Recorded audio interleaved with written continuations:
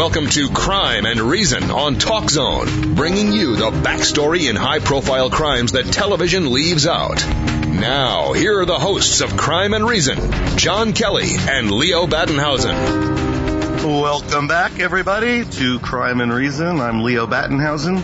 And I'm John Kelly. Welcome back and good evening. Glad to have you here, and thanks for tuning in again. We have two really disturbing stories to cover tonight. One, a big injustice of parenting. It's an example of terrible parenting.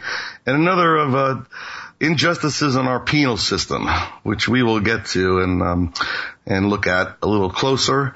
But before we get started, John, I want to update the listeners. Did you hear the news about this German Wings copilot story we covered some time ago? This Andreas Lubitz. Yeah, we nailed that one right out of the hop, boy. I think we did, but we're seeing sources from German newspaper Bild are saying he practiced this crash and descent on the outbound flight from Dusseldorf to Barcelona the same day as the crash. So, he had this whole thing, premeditated and to take that plane and those people down. And I'm sorry that diagnosis of depression still doesn't fly right with me. No pun intended. Yeah, methodical psychopath is what we're looking at. Absolutely. But just wanted to let you guys know that there's probably still more coming out of that case. And, we'll keep you posted on that. But our first big story is a lesson in terrible parenting this week. I would say, John, I don't know what your take on it is, but we're talking, of course, about the case of Ashton Sachs. And Ashton Sachs was a 21-year-old, 19-year-old. No, yeah, I think he's 19 right? Going on 20, yeah. Okay. Yeah, this kid comes from a very rich, very well-to-do family who apparently had family problems as they were growing up, John. I mean, this kid had the world around him. The family had millions and millions, like $900 million or something like this. Yeah, 80 million. Okay. $80 million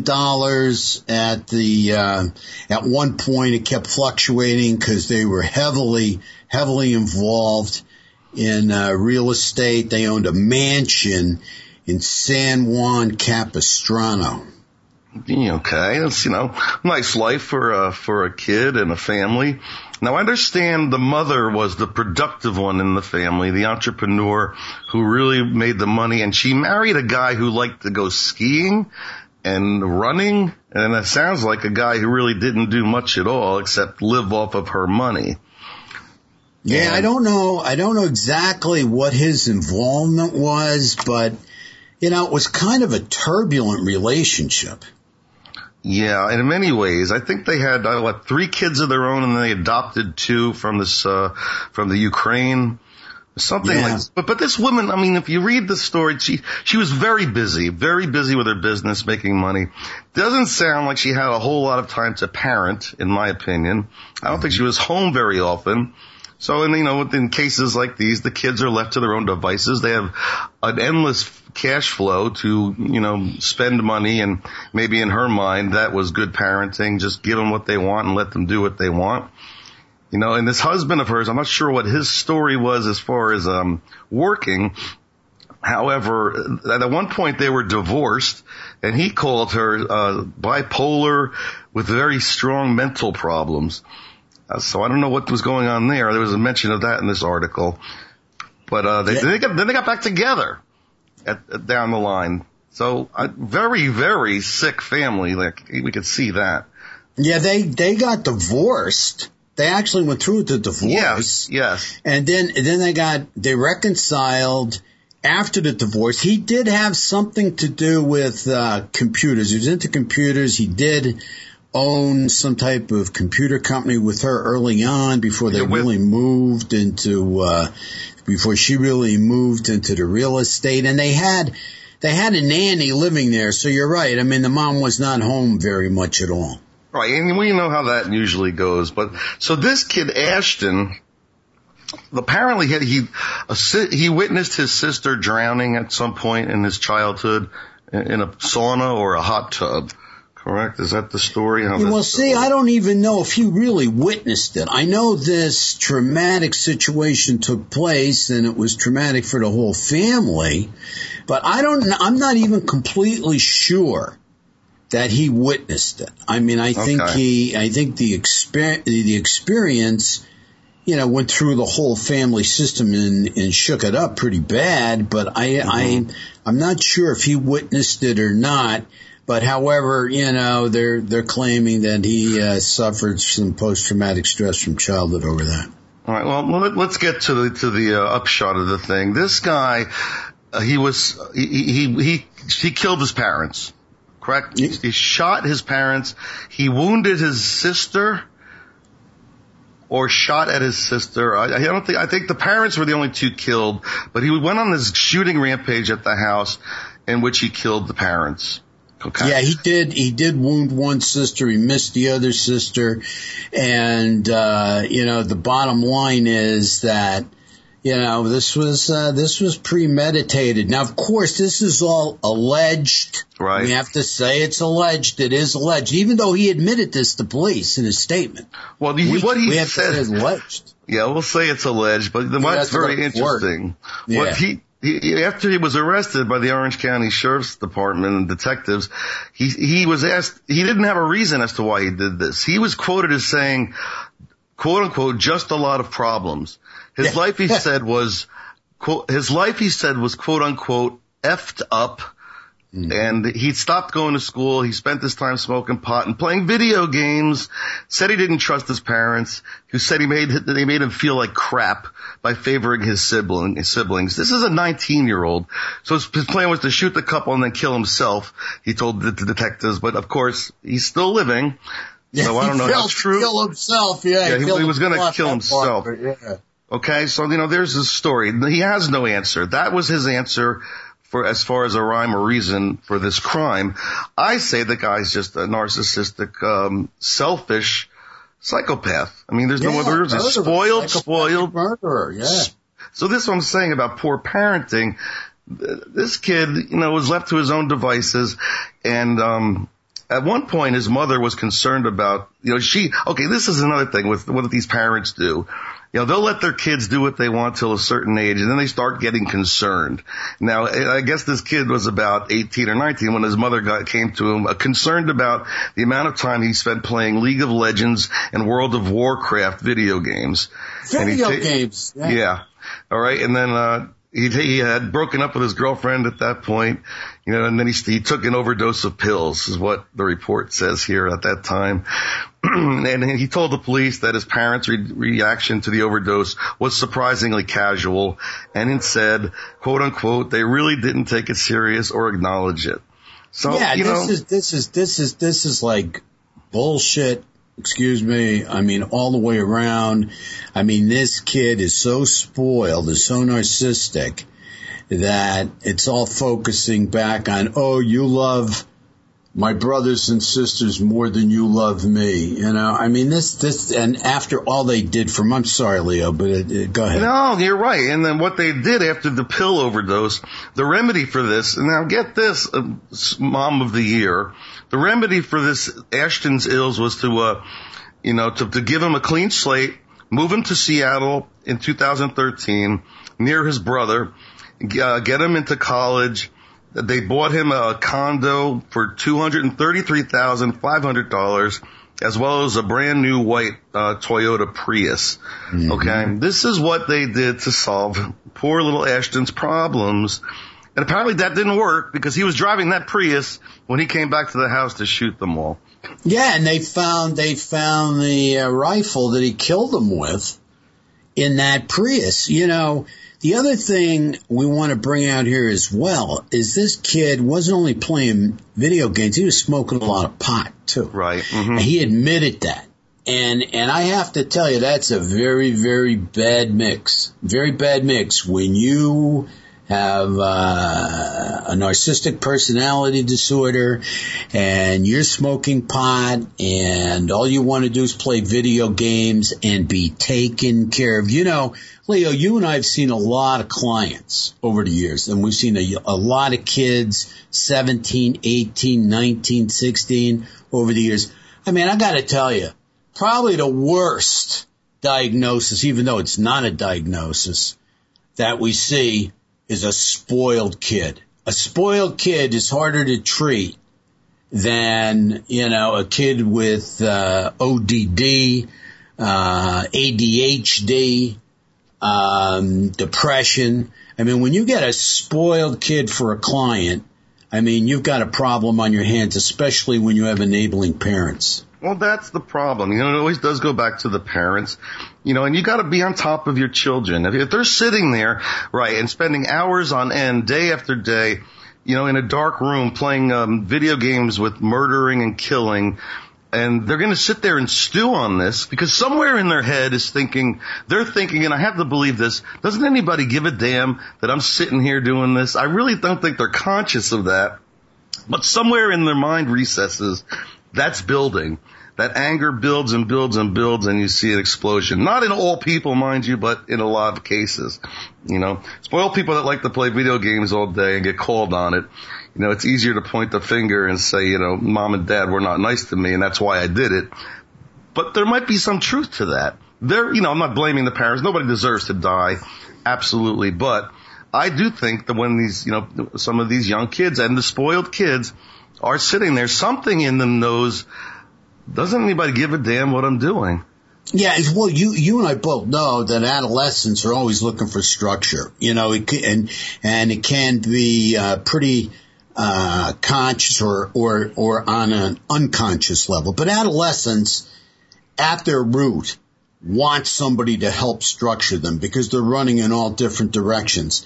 And you can't keep throwing money at a problem. I mean, they had this child who was acting out, not accomplishing, not doing, kind of just enjoying the college life in a nice big condo out there, townhouse or condo, whatever it was. And they kept enabling him by sending him money in order for him to buy his marijuana, to continue to buy video games. I mean, she also texted him. I remember her texting him saying...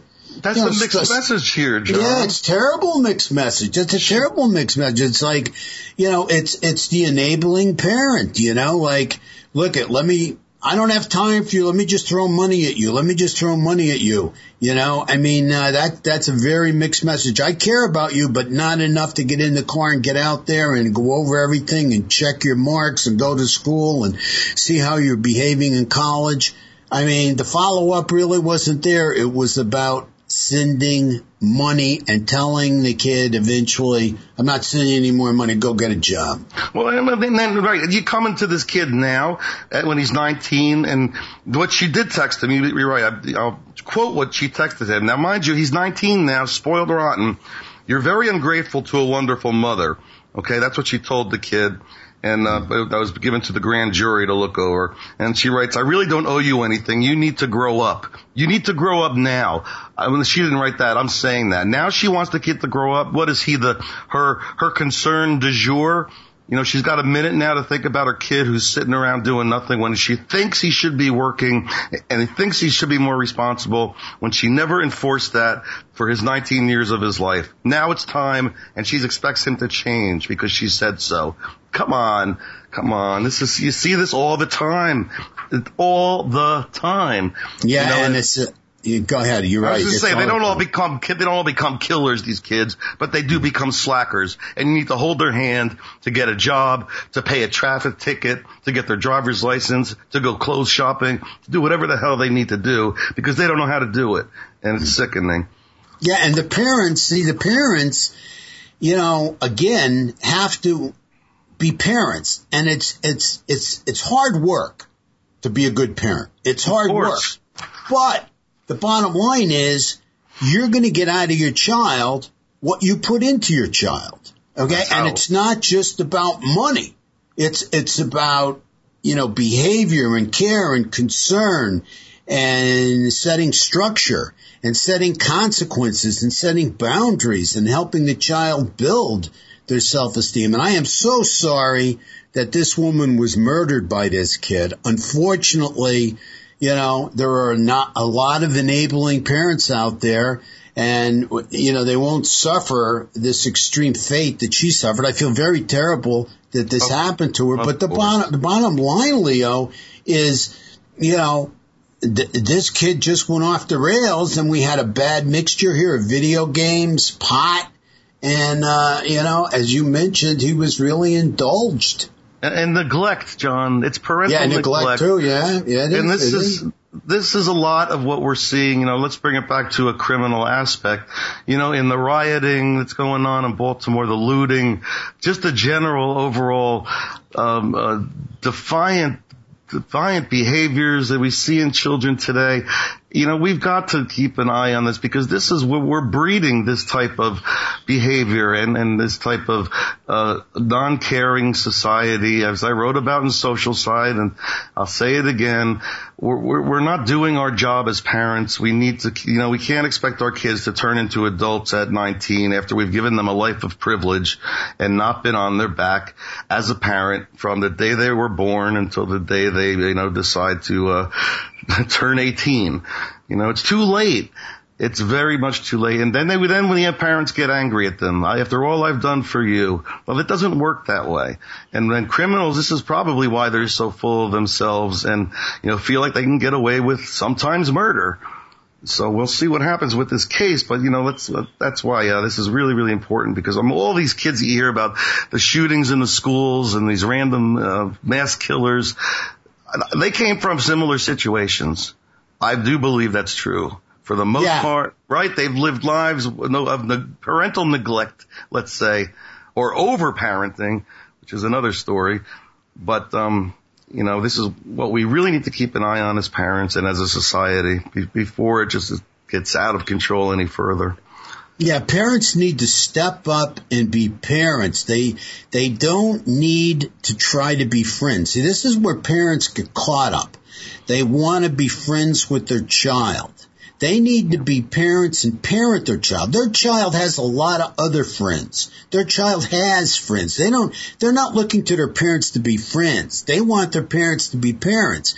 And this is where, the rubber meets the road. I mean, it's not easy to be a good parent, especially today. However, that is the job you chose. And from what I understand, it's going to be the hardest thing you're ever going to love to do in the end. Exactly. It's the most rewarding thing. And there's no better privilege in this world than to be a parent if you choose to do so. There's plenty of people out there that would love to have children, but for some reason can't. So, let's do our jobs, and we'll keep everybody posted on, this Ashton Sachs case, and we'll be back. We have another story to tell you about, and, maybe even more disturbing. Hang on. We'll see you in a few.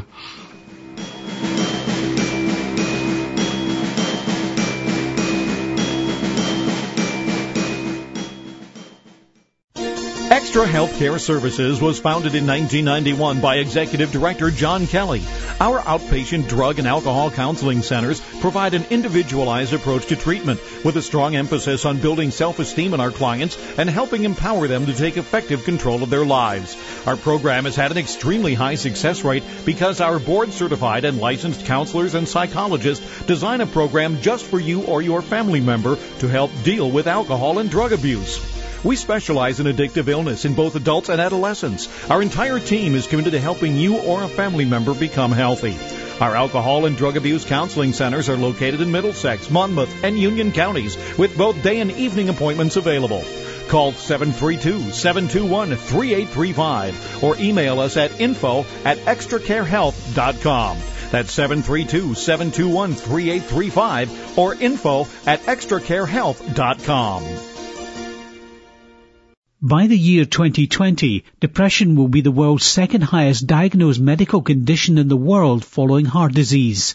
Millions of people are suffering with depression and sadness. People ask, is depression treatable? What's causing this epidemic and what can we do about it? Psychotherapist Leo J. Battenhausen's book, Defeating Depression, The Calm and Sense Way to Find Happiness and Satisfaction, has helped thousands of people reclaim their lives. He's a licensed clinical social worker and clinical alcohol and drug counsellor. Leo J. Battenhausen shows people how to identify, address and overcome common misconceptions about life that cause many to live in misery. The book, that has a 5-star rating on Amazon.com, is filled with priceless information to quickly bring the reader into a brighter frame of mind and assist in enjoying life to its fullest. Defeating Depression, The Calm and Sense Way to Find Happiness and Satisfaction by Leo J. Battenhausen. Available at select bookstores, Amazon.com or BarnesandNoble.com. It will change your life. Now, back to John and Leo for more Crime and Reason on TalkZone.com. John, what do you think about a guy who has spent 15 years in prison for sexually abusing 2 boys and has a longer history of sex offense dating back like 20 years and gets released, and 18 months later he's picked up for molesting 7 children? Yeah, he's not supposed to be let out. He's not supposed to be let out. No way. John, this guy, Michael Shepard, 35 years old, okay, we've gone over this case. He's from Florida. He did 15 years in prison for sexually abusing 2 boys, like I said, okay? He somehow got himself released. I guess his time maxed out. Within one psychologist that evaluated him thought he'd never offend again. Very likely to never offend again. And the second evaluation was on the fence about it. I have a real problem with this, with these pedophiles that get short-term sentences and are then trusted upon release to not offend again. There is no cure for pedophilia, John. Do you care to argue with that fact? Not at all. Not at all. In fact, I'm very angry at this Dr. Karen C. Parker, who testified on Shepard's behalf. I could see this guy schmoozing her up and getting her on board to testify for his release. Let me tell you something. There is no cure for this. And 15 years later, this guy gets out of prison after 15 years. The first thing he does is go after kids. Yeah. First thing he does as soon as he gets out. Of course, it was, and then the report is that he attacked and abused 7 kids 18 months after he gets out. But that's probably not an accurate number. It's probably more. Others probably just never came forward. Isn't that normally how it works? I'm sure this guy had more than 7 people. He was a serial pedophile. He is a serial pedophile. And these witch doctors who work for the penal system, I just don't get it. I don't get, now they should be held accountable too for letting this guy go. There's no science to this. When is this country going to wake up and say pedophiles deserve a life sentence at best? At best. I would say it. Worse. And they're just lucky. They're just lucky that he didn't turn, after doing the 15 years, turn from serial pedophile rapist into serial pedophile killer. Because, let me tell you, I mean, these guys don't like to leave. They don't like to leave any witnesses after they get done doing whatever they're doing, especially after witnesses testified against them and they did time over it. So that right away, they're very focused on witness elimination. But I don't think he could, Leo. I don't think he could kill any of these kids because this guy conned the parents in the neighborhood, even though they knew that he was a registered sex offender. He was able to con parents in the neighborhood into allowing him to babysit their children. Now, we're talking about parents here. Again. Where were those parents that they would let a registered sex offender who had signs? He had to put signs out as part of his probation around his house. and in the area saying that he was a registered sex offender. Oh boy, here's a registered sex offender in the area. How about coming over and babysitting my kids? You know what? I'll tell you what, no problem. I'll bring them over to your apartment. I'll bring them over to your place to babysit them. I mean, this is insane. And especially in Florida, it really blows my mind. It's unbelievable and it's incredible, right? Where is the brain in these parents? First of all, we talked about that other male that was sexually abusing kids who was a babysitter. What 35-year-old man babysits, number one? Number two, what known sexual offender is a babysitter, after he gets out of jail. I think he really minimized the charges though, didn't he, when he talked to these parents? Not that it matters. He said he had been in prison for a Romeo and Juliet romance with a preacher's daughter. Come on. Yeah. But of course, what's he gonna say? I mean, but they bought it. I mean, yeah. How do you know a pedophile's lying, right? Yeah. And how do you roll the dice with your kids? In other words, you don't know if he's lying. You don't know if he's telling the truth. So what? Let me roll the dice with my kids and let him take the kids and babysit them over in his apartment. They said he was luring kids all around the area with candy, video games, and trips to McDonald's. Right, and he was riding them around on a scooter too, John. Yeah, there you go. I'll give you a ride. Come on, get on, yeah. And then he's accused of what's called horrific sexual acts on 7 children, both boys and girls. His youngest alleged victim is 5 years old. All of them were 12 years of age or younger. Come on. How about that? And boys or girls? Boys or girls? Preference, boys or girls, and he took some of them to his hideout in the woods. Yes, right. Take it to my hideout in the woods. Yeah, what a pal, and so you really gotta take the system from the penal system down to the parental system here has just completely failed these children, completely failed, and that they're all criminal in my mind.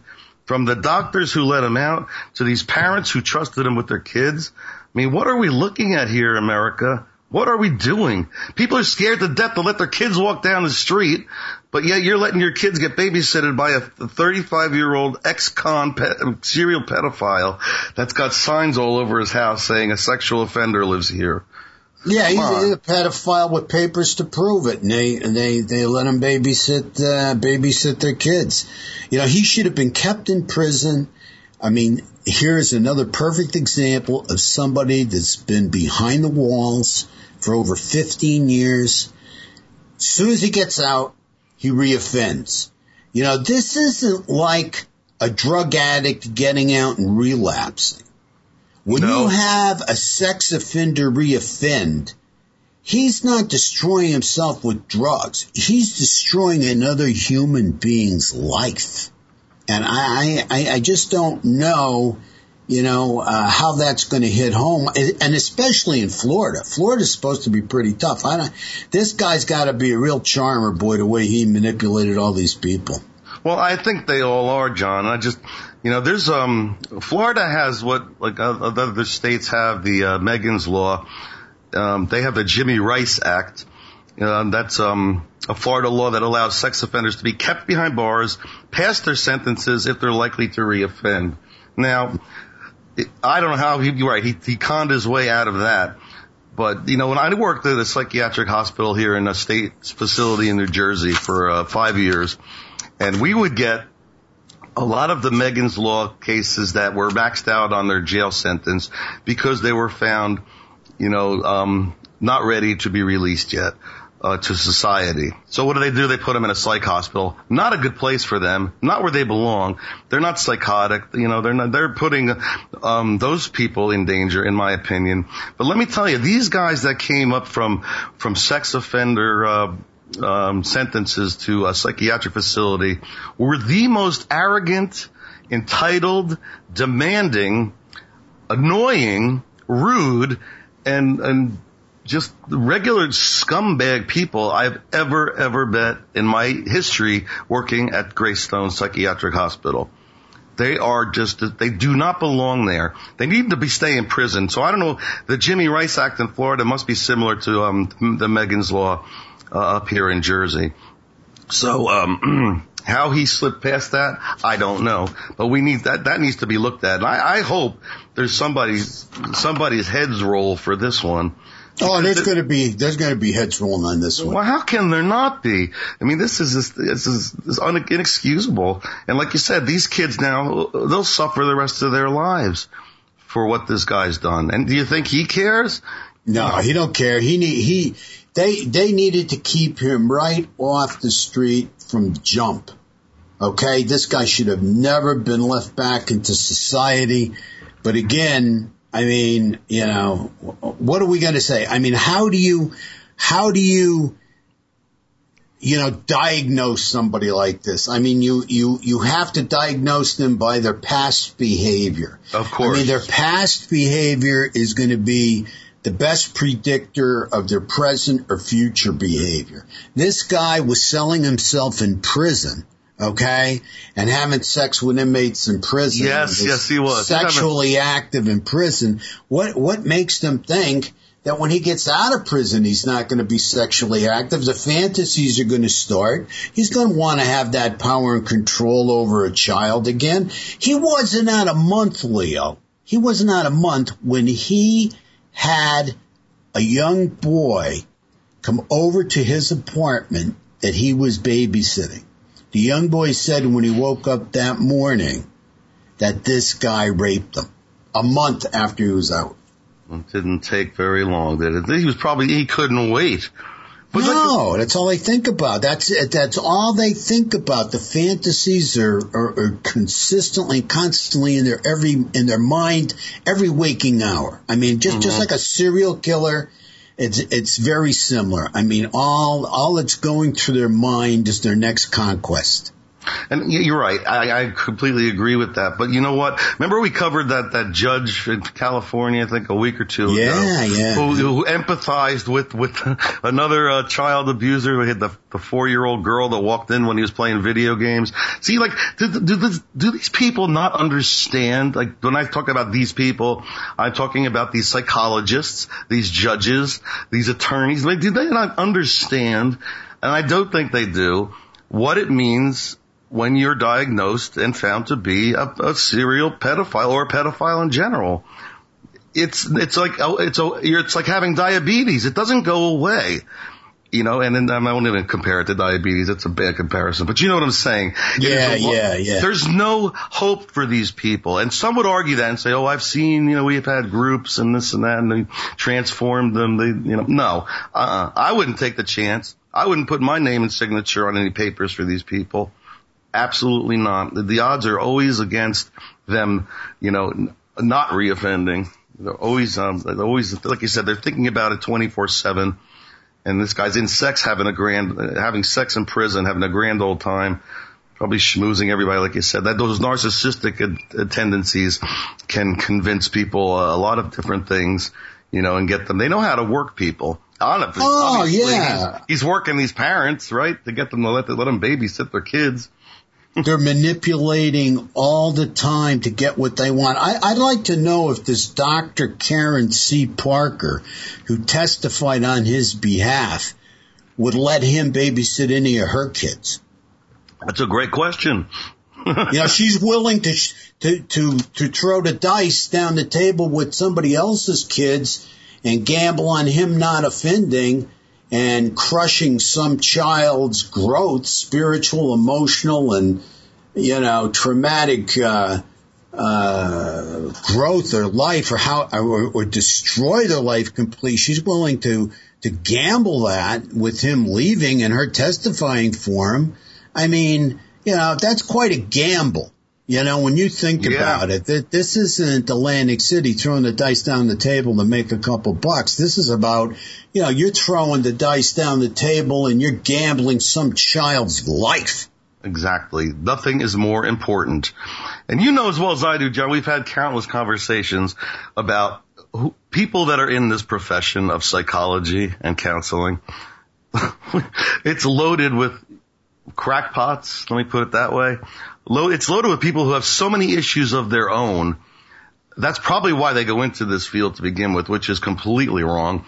But I've heard stories from clients for years about the crazy things counselors or psychologists have done or suggested they do while they're going to outpatient counseling and getting treatment.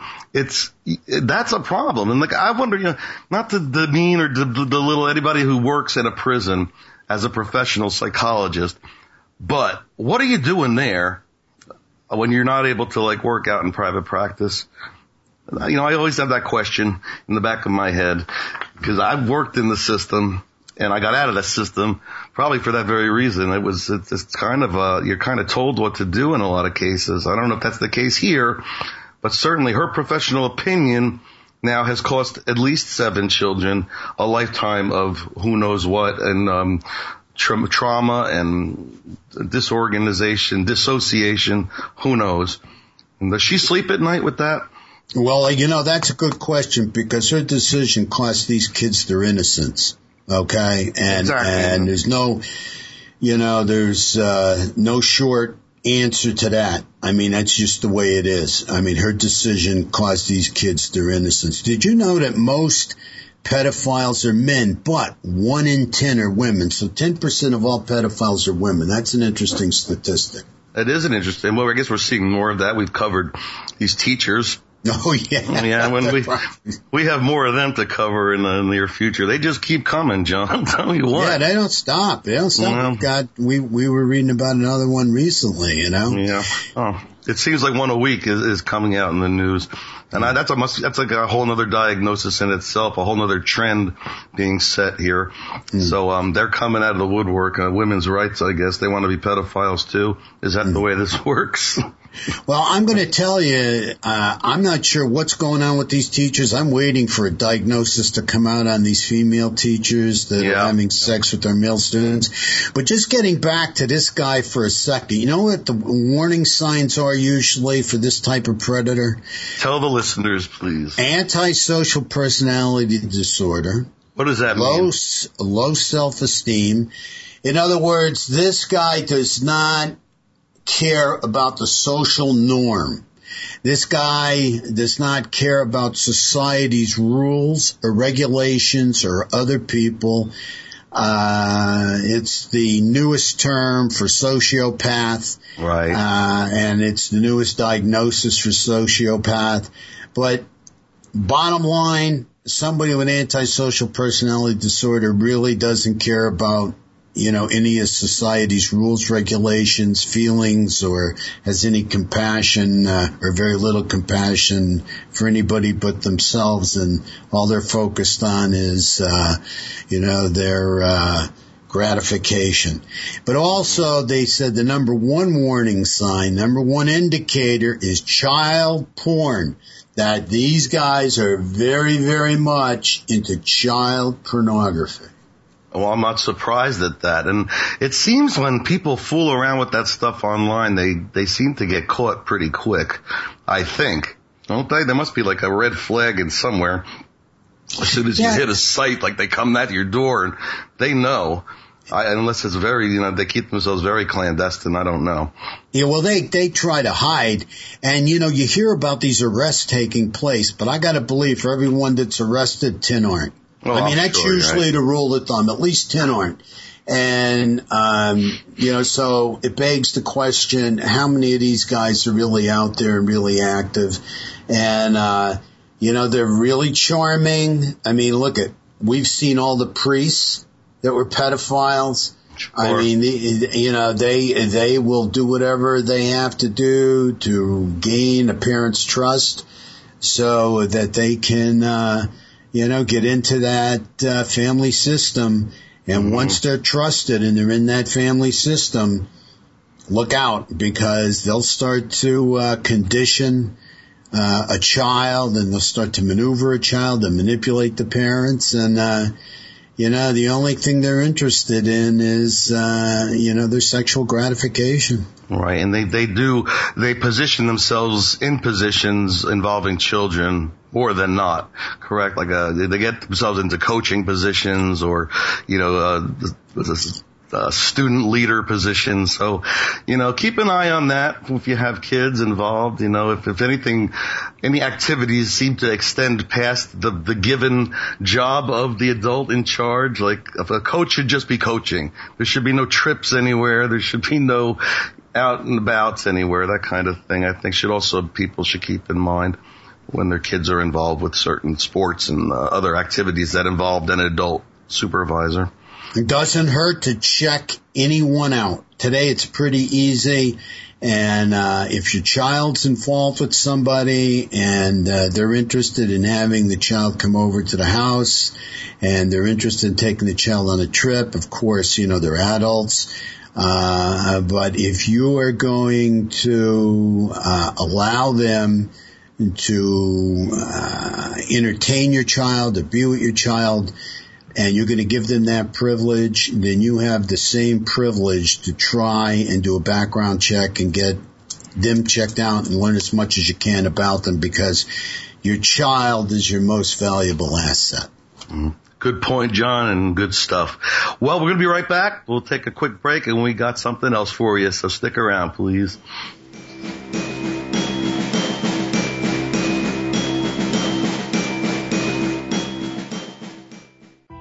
We are raising a generation of techno-savvy and social media-obsessed kids. There's a lack of real human connection and concern for our fellow man. Social Side, How America is Loving Itself to Death by licensed clinical social worker Leo J. Battenhausen explores the new generation of young people and how they are turning into godless people with narcissistic and psychopathic tendencies. Americans have become so obsessed with themselves that their country's once great bedrock of dignity and respect is crumbling from underneath us right before our eyes. Isn't it time that we regained our confidence in spirituality and the existence of a higher power? This and so much more is explored in the book Social Side, How America is Loving Itself to Death by licensed clinical social worker Leo J. Battenhausen. Social Side is available on Amazon.com, BarnesandNoble.com, FaithBooksandMore.com, and SocialSideInfo.com. Social Side, How America is Loving Itself to Death by Leo J. Battenhausen. Welcome back to Crime and Reason on TalkZone.com. Here are your hosts, John Kelly and Leo Battenhausen. Leo, I got one for you here. Welcome back, everybody. I'm excited about this one. It's it's a case I've watched over the years, and one of the worst serial killers I've ever researched, Jeffrey Dahmer, known as the Milwaukee Cannibal. And this is about the guy who killed him. His name's Christopher Scarver. And, he's just starting to speak out. He's just saying, this is why I killed Jeffrey Dahmer. And what he went off and said is that he just could not stand Jeffrey Dahmer's morbid sense of humor. Now, this Scarver was no day at the beach himself. He killed his wife. But Scarver turned around and took a metal pipe that was in the weight room, and he beat Jeffrey Dahmer to death with it. And he also beat Jesse Anderson, who was Jeffrey Dahmer's friend, in prison to death with it as well. I mean, this guy didn't fool around, this Christopher Scarver. He ended up getting 2 more life sentences besides the life sentence he was serving for killing his wife. So now he's doing 3 life sentences, but he's talking about it. And Leo, you know a little bit about what kind of games Jeffrey was playing here. Well, that's the sickening part, and I don't blame this guy. I think he should get a medal for being a hero and doing justice the way it should have been done to begin with this creep. But right, he was positioning his food he would get in jail, like body parts when using ketchup for blood, taunting his fellow inmates and making a joke of who he was and what he's done. And he would even say to some people like, I don't bite, or, I'm hungry. Yeah, I don't bite. I don't bite. Yeah. So, here's how serious this guy was taking his jail sentence. So, this stuff, when you're in jail, the littlest of things are going to get on your nerves. This is not a little thing. This is a huge thing. And no wonder if this guy Scarver didn't kill him. Somebody else would have. I have to believe that. Especially with this guy's attitude, Dahmer's attitude. Yeah, he was trying to intimidate other people there. Go ahead. No, I'm just saying, right. How much of that can you take? When you're in prison, I'll tell you what, if somebody gets an orange bigger than you could die for that. Little things mean a lot in prison. And that this guy who comes in there, this wussy guy, I mean, he's not only was he a serial killer, he's a pedophile, he's a cannibal, and he's a homosexual. So he's got all these things going against him, and then he's prancing around. Not that I'm drudging homosexuality, don't get me wrong, but in prison, there are no rules. And this guy's walking around in this kind of an attitude. No wonder this guy couldn't take anymore and just, said, what the hell? I'm here for life anyway. I'm gonna do everybody else a favor and get rid of this guy. Well, the other part of it is that I think, we got to inform the audience a little bit about Mr. Dahmer. Mr. Dahmer was everything you said he is. I mean, he's a serial killer subtype lust killer. I mean, Dahmer loved to torture his victims before he killed them. He loved to emotionally, not only torture, but completely inject fear in them while they were going out on a sedative that he mixed up for them and put in their drink. He would go out to various gay bars and he would find young guys that he could pay to have sex. He would then have them come over to his apartment. When they would come over to his apartment, he would mix a drink for them. In that drink, he would put a strong central nervous system depressant. I think it was some type of benzodiazepine. Diazepine. And what would happen then is they would start to nod out. When he got them to a point where they were comfortably numb, if you will, he would tie them with restraints to the chair. While he had them tied to the chair in restraints, he would show them a movie of Exorcist 3. He wanted them to see Exorcist 3, and he really got off on seeing the fear in their eyes as they're watching Exorcist 3, and he's telling them he's going to kill them.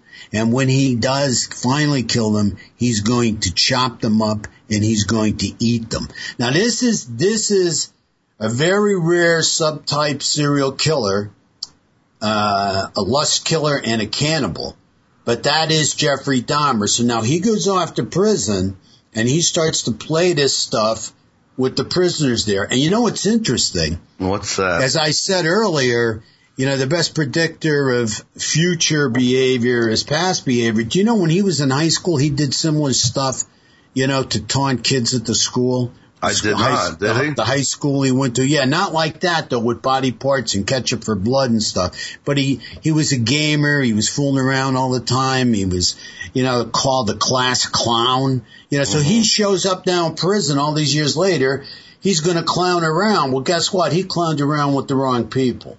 Absolutely. Because this guy that he ran into, I don't know if you know this or not, this guy suffered from messianic delusions. Okay?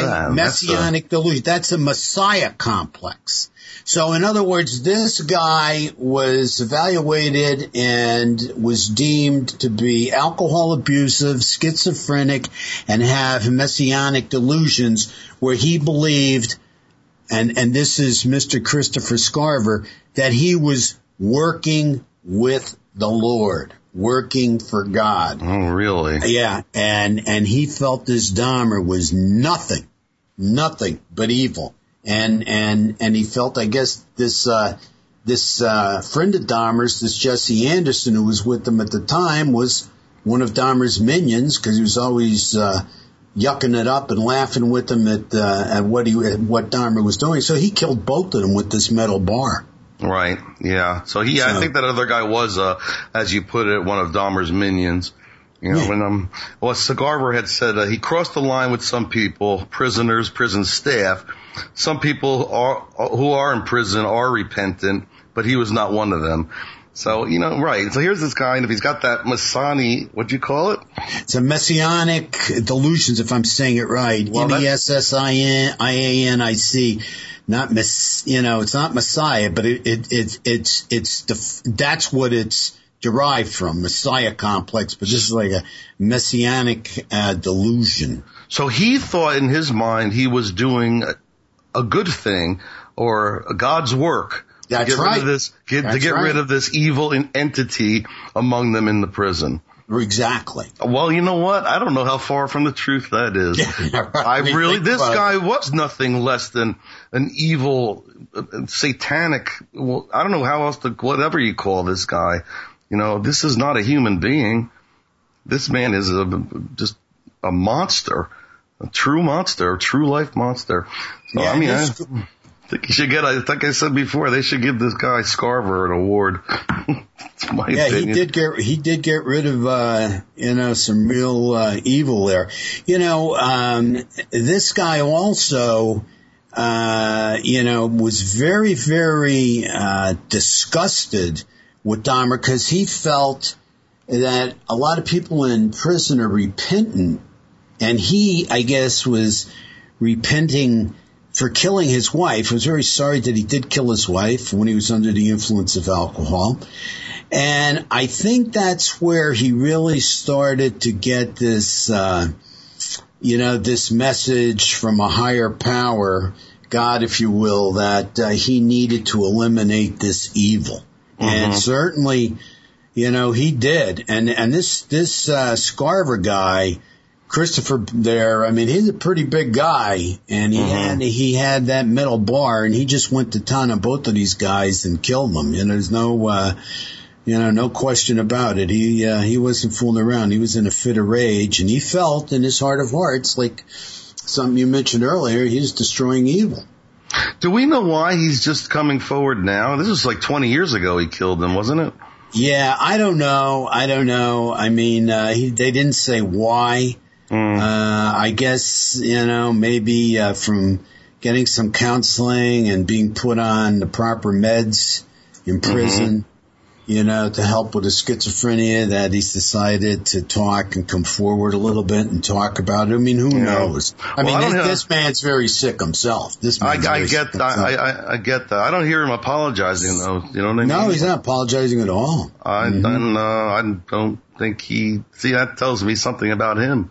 I think he truly believes he did the right thing, and I'm not sure he didn't. He saved the taxpayers a lot of money, and probably rid the world of who knows what would have happened to him. I guess he would have just collected tax dollars in a jail cell for who knows how much longer in life.